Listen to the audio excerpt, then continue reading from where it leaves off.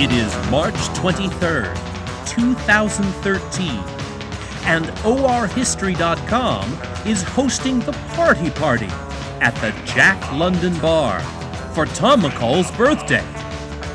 This is some kick-ass Oregon history. Those who get to know me, to become admirers of my enemies. Those who get to know me, to become admirers of my enemies. Those who get to know me, to become admirers of my enemies. Welcome to another installment of Kick-Ass Oregon History, a survey created by the geeked out history folks at ORHistory.com. I'm your host, Andy Lindbergh, and under the guidance of resident historian Doug Kenck-Crispin, we profile only the most badass, captivating Oregon stories. It's all Oregon sex, drugs, rock and roll, and earth-shattering, devastating destruction. Basically, the good stuff.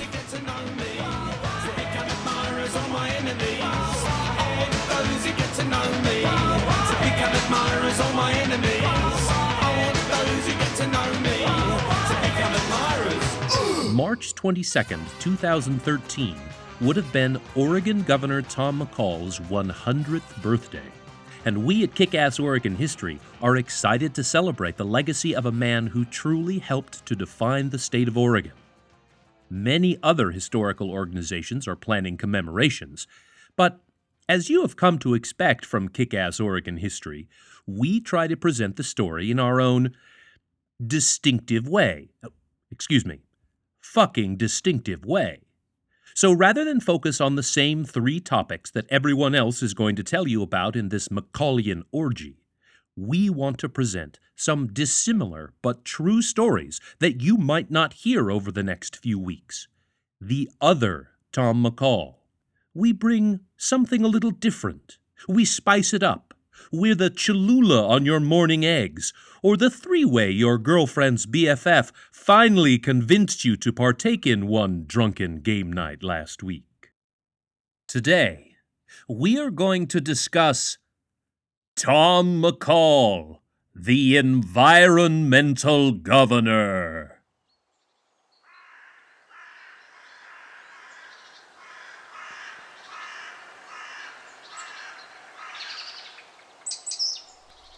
We stop walking right near where Andy's starting his chainsaw.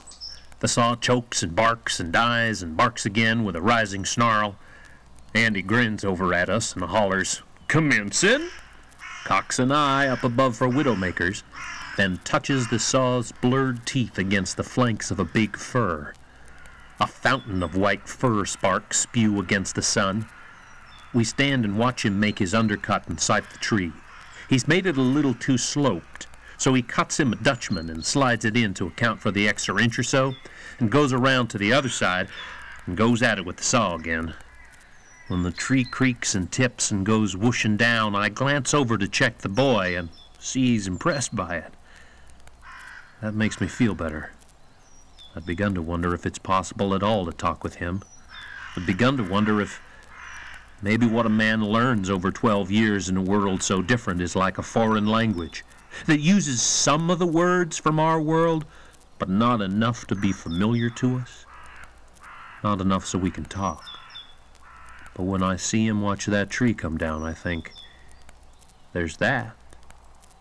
Just like any man I ever knew, he likes to see a tree felled. There is that, by Christ.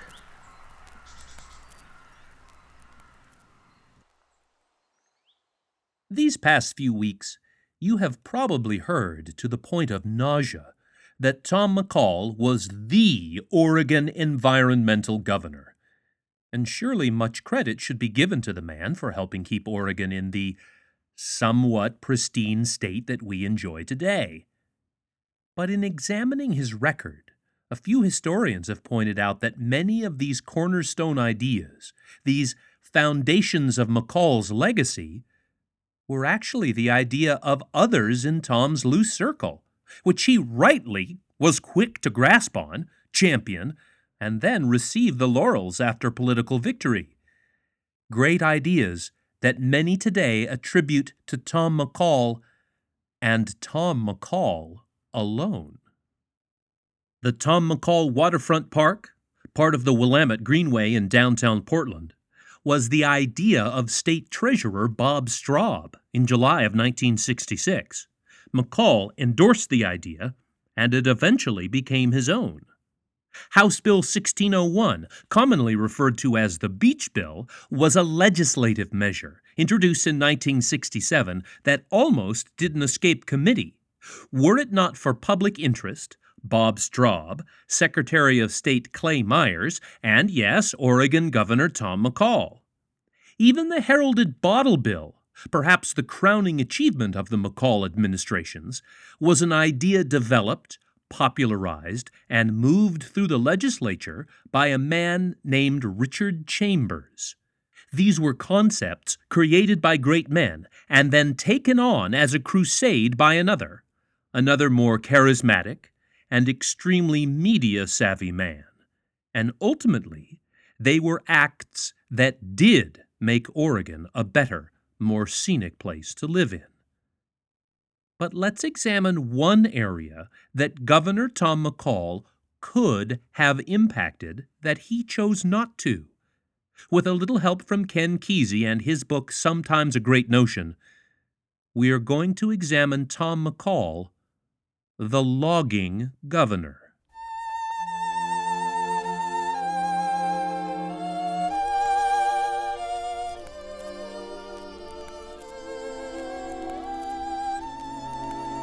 Well, I say, we ain't making anything but shadows.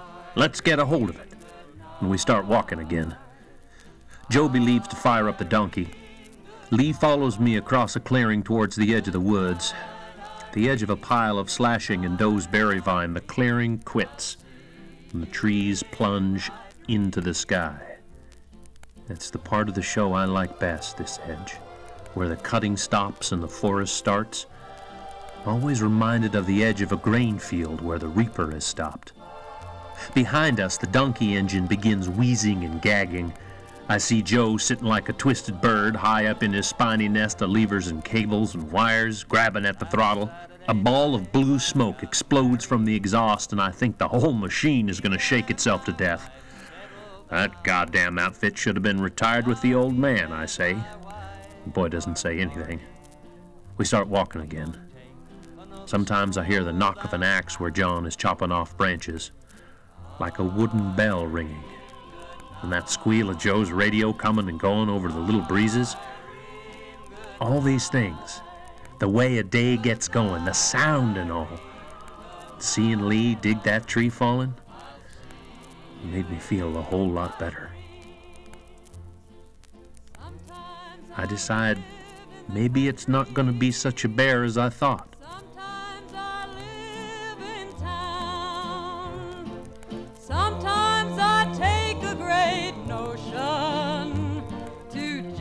Into the river and drown. Logging in Oregon is technically even older than air quote Oregon itself. The first sawmill to be set up in the region was in 1827. The first lumber export was just 6 years later, and that load of Oregon boards went to China. By 1870, there were 173 sawmills in the Beaver State, and this number just grew and grew. 60 years later, there would be 608 lumber mills, 64 planing mills, 47 furniture factories, and 5 paper mills. All in Oregon, baby. The good old days, some old-timers might say. Or maybe not. The trucks, the cats, the yarders. I say more power to 'em. Booger these peckerwoods always talking about the good old days. Let me tell you, there weren't nothing good about the good old days but for free Indian nookie, and that was all. Far as working, logging, it was bust your bleeding ass from dark to dark, and maybe you fall 3 trees, and any snot-nosed kid nowadays could lop all 3 of them over in half an hour with a home light. No, sir. Good old days, the booger. The good old days didn't hardly make a dent in the shade. If you want to cut you a piece you can see out in these goddamn hills, you better get out there with a best thing man can make. Listen, even writing all his crap about automation, he talked like you gotta go easy on this stuff. I know better. I seen it. I cut it down and it's coming back up. It'll always be coming back up. It'll outlast anything, skin and bone. You need to get in there with some machines and tear the hell out of it. He lurched violently across the room, clearing his throat, wiping at the long cornstarch hair worrying his eyes, working his mouth in a grimacing mixture of anger and exuberance, of fury, practically, of drunken, dedicated fury. He turned and came thundering back. Tear it out! Only thing! Chop out the big stuff and burn the brush. Grab up the brambles and poison the vines. Goddamn right! What if it is growing back as soon as you bat your eye? Screw it! You don't get it this round, you get it the next! Oregon's size has been quantified at 64 million acres, with 24 million of these acres being forested, and about 65% of these forests are publicly held by federal, state, and local governmental management agencies. The role that these forests allowed Oregon to play on the global timber economy is mind-boggling. In 1947, rinky-dink Coos Bay, Astoria was christened Lumber Capital of the World. To say logging and timber has been vital to the economy in Oregon is an understatement. The McCall administration likely saw the Oregon logging industry into its peak. In 1967, Oregon was the top producer of lumber in the United States. The industry was immensely important to our state's economy. In 1972, 1 out of every 11 Oregon workers' livelihoods was directly tied to the timber industry. Entire towns in the Cascade Range were logging communities, completely dependent on felling those trees. And Governor McCall was determined to see that this agri-economy did not slow, no matter the environmental repercussions. As the governor told the 1969 Oregon Logging Conference attendees, "The health of your industry measures the economic growth of our state."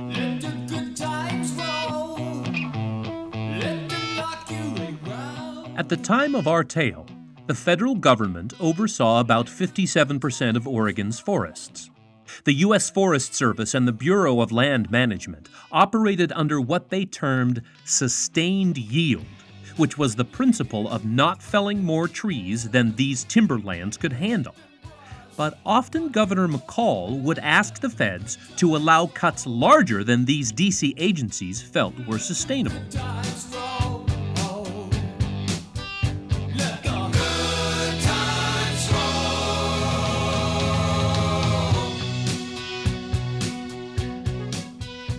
When Senator Mark Hatfield proposed to expand northeastern Oregon's Eagle Cap Wilderness area, McCall opposed the move. Hatfield wanted to add an additional 100,000 acres to the wilderness area, but McCall thought that was too much.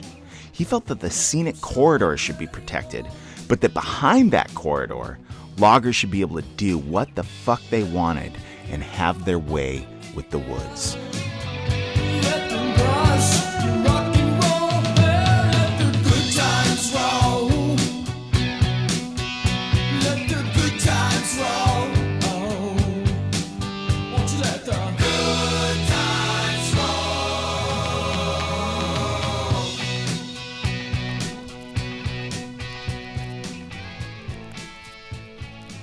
Hank takes a package of cigarettes. He tosses one to Lee and puts another in the corner of his mouth. See if I can give you some idea. Now, the tree you want for the spar is the biggest tree on the biggest hill you can find. It's going to be like the main center tent pole of our circus.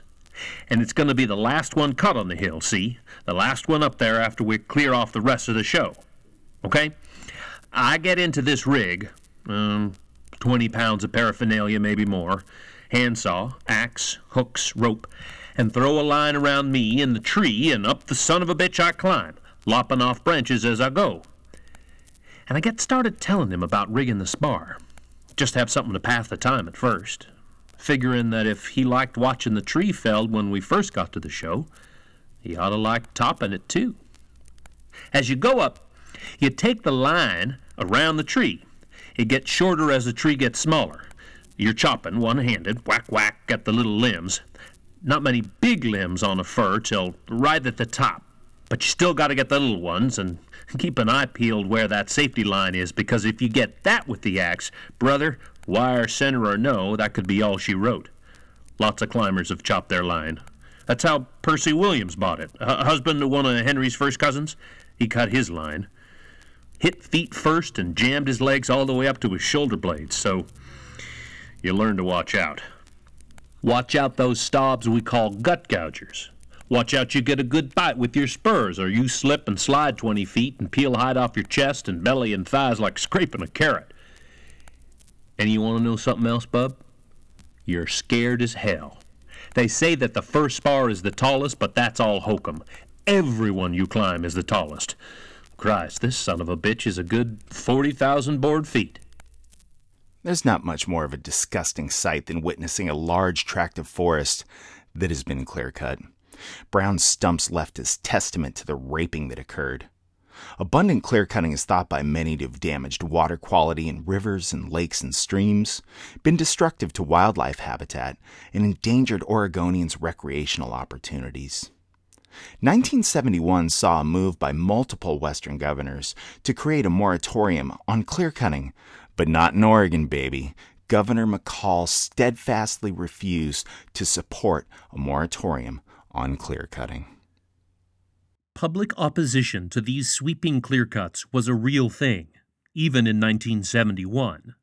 When addressing the Pacific Logging Congress at the Memorial Coliseum, the president of Georgia Pacific, William H. Hunt, referred to these oppositional elements as modern druids of the new nature cult. Holt delivered a keynote speech entitled Witch Doctors in the Woods. In it, he called preservationists prophets of doom, who often sound like woodsy witch doctors of a revived ancient nature cult that insults the intelligence of those they would sway. Mr. Crowley, what went on in your head? Oh, Mr. Crowley,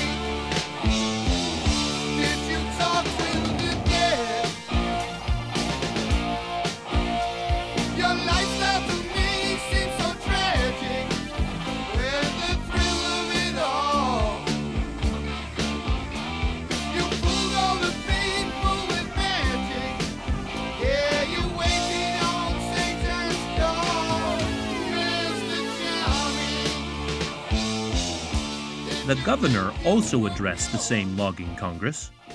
He warned the timber executives that it would be a wise management decision for loggers to leave a thick buffer of trees when working near public highways in Oregon. The whetstone of public reaction sharpens both the economic and political system, and I think both, therefore, serve the timber resource and the public better. The appearance of a thriving dense forest to the motorists in Oregon was what was important to McCall.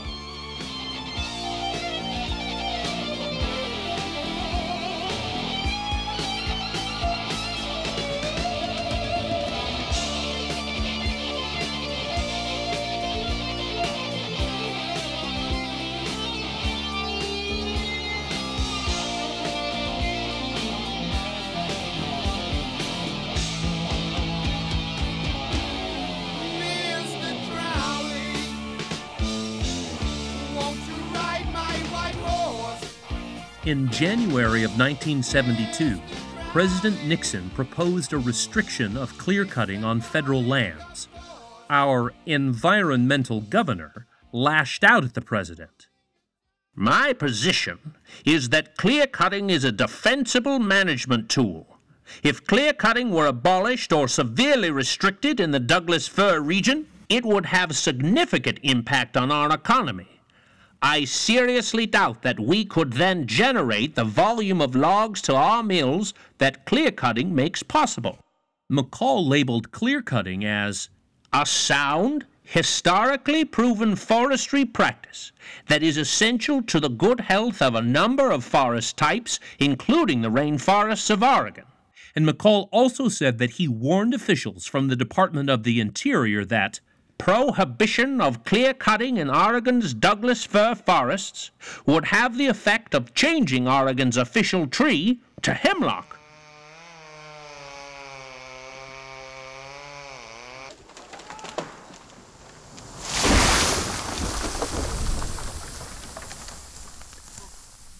The hillside rang with the tight whine of cutting. The sound of work in the woods was like insects in the walls. Numb clubs of feet registered the blow against the cold earth only by the pained jarring in the bones. Henry dragged a screwjack to a new log. Joe Ben sang along with his radio. The forest fought against the attack on its old age domain with all the age-old weapons nature could muster. Blackberries strung out barbed barricades. The wind shook widowmakers crashing down from high-rotted snags. Boulders reared silently from the ground to block slides that had looked smooth and clear a moment before. Streams turned solid trails into creeping ruts of ice-brown lava.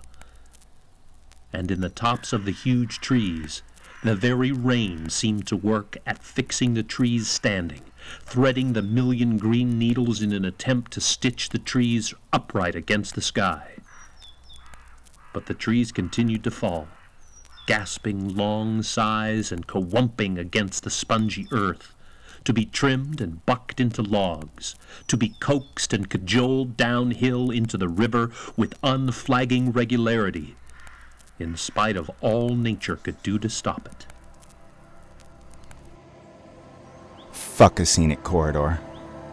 Walk in the forest, a real, live, thriving forest. Feel the duff on the ground, under your feet, often airy and spongy with space and life. Walk to a tree and touch its bark, sometimes mossy and sticky with sap. Look up and see the cathedral-like canopy over you. Songbirds and other forest creatures create the climactic choir for your ears. Now, I don't mean to sound like some natured cult druid or a goddamn hippie here, but there's a fucking spiritual connection that we Oregonians have with our forests.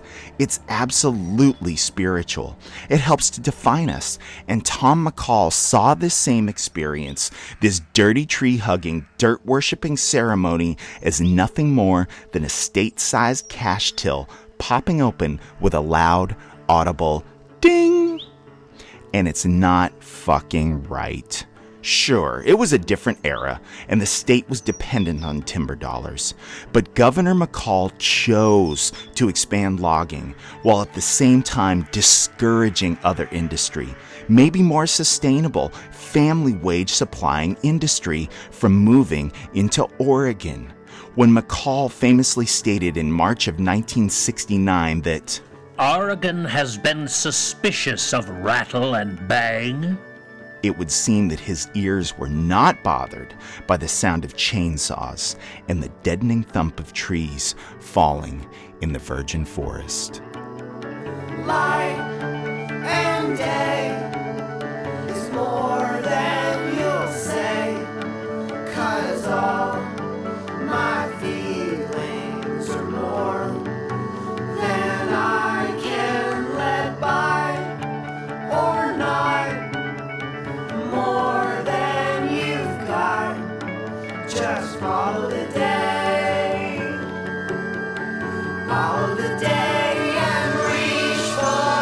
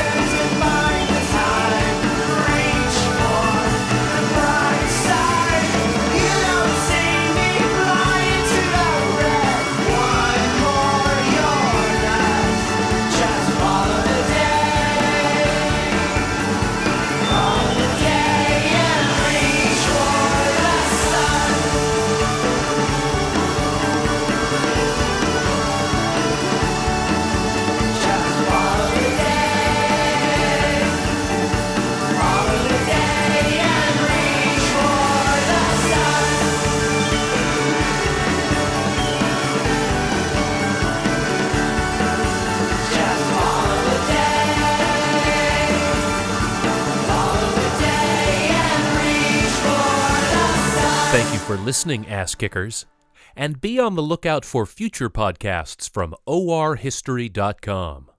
We hope that you agree that this episode featured some kick-ass Oregon history. Today's podcast was written, recorded, edited, and produced by Doug Kank-Crispin and Andy Lindberg. Citations are available on request. Kick-Ass Oregon History is on Twitter at Oregon_history. We're also on the Facebook. The email address is OregonHistorian@gmail.com. Want more Kick-Ass Oregon history in your life? Learn more at orhistory.com. Just don't get too close to Mr. Kank-Crispin. He is a prophet of doom who often sounds like a woodsy witch doctor of a revived ancient nature cult that insults your intelligence. You stay historic, Oregon, and kick ass. Mr. Crowley, what went on in your head? Oh, Mr. Crowley, did you talk to the dead? Your lifestyle to me seems so tragic. Where's the thrill of it all? You fooled all the people with magic.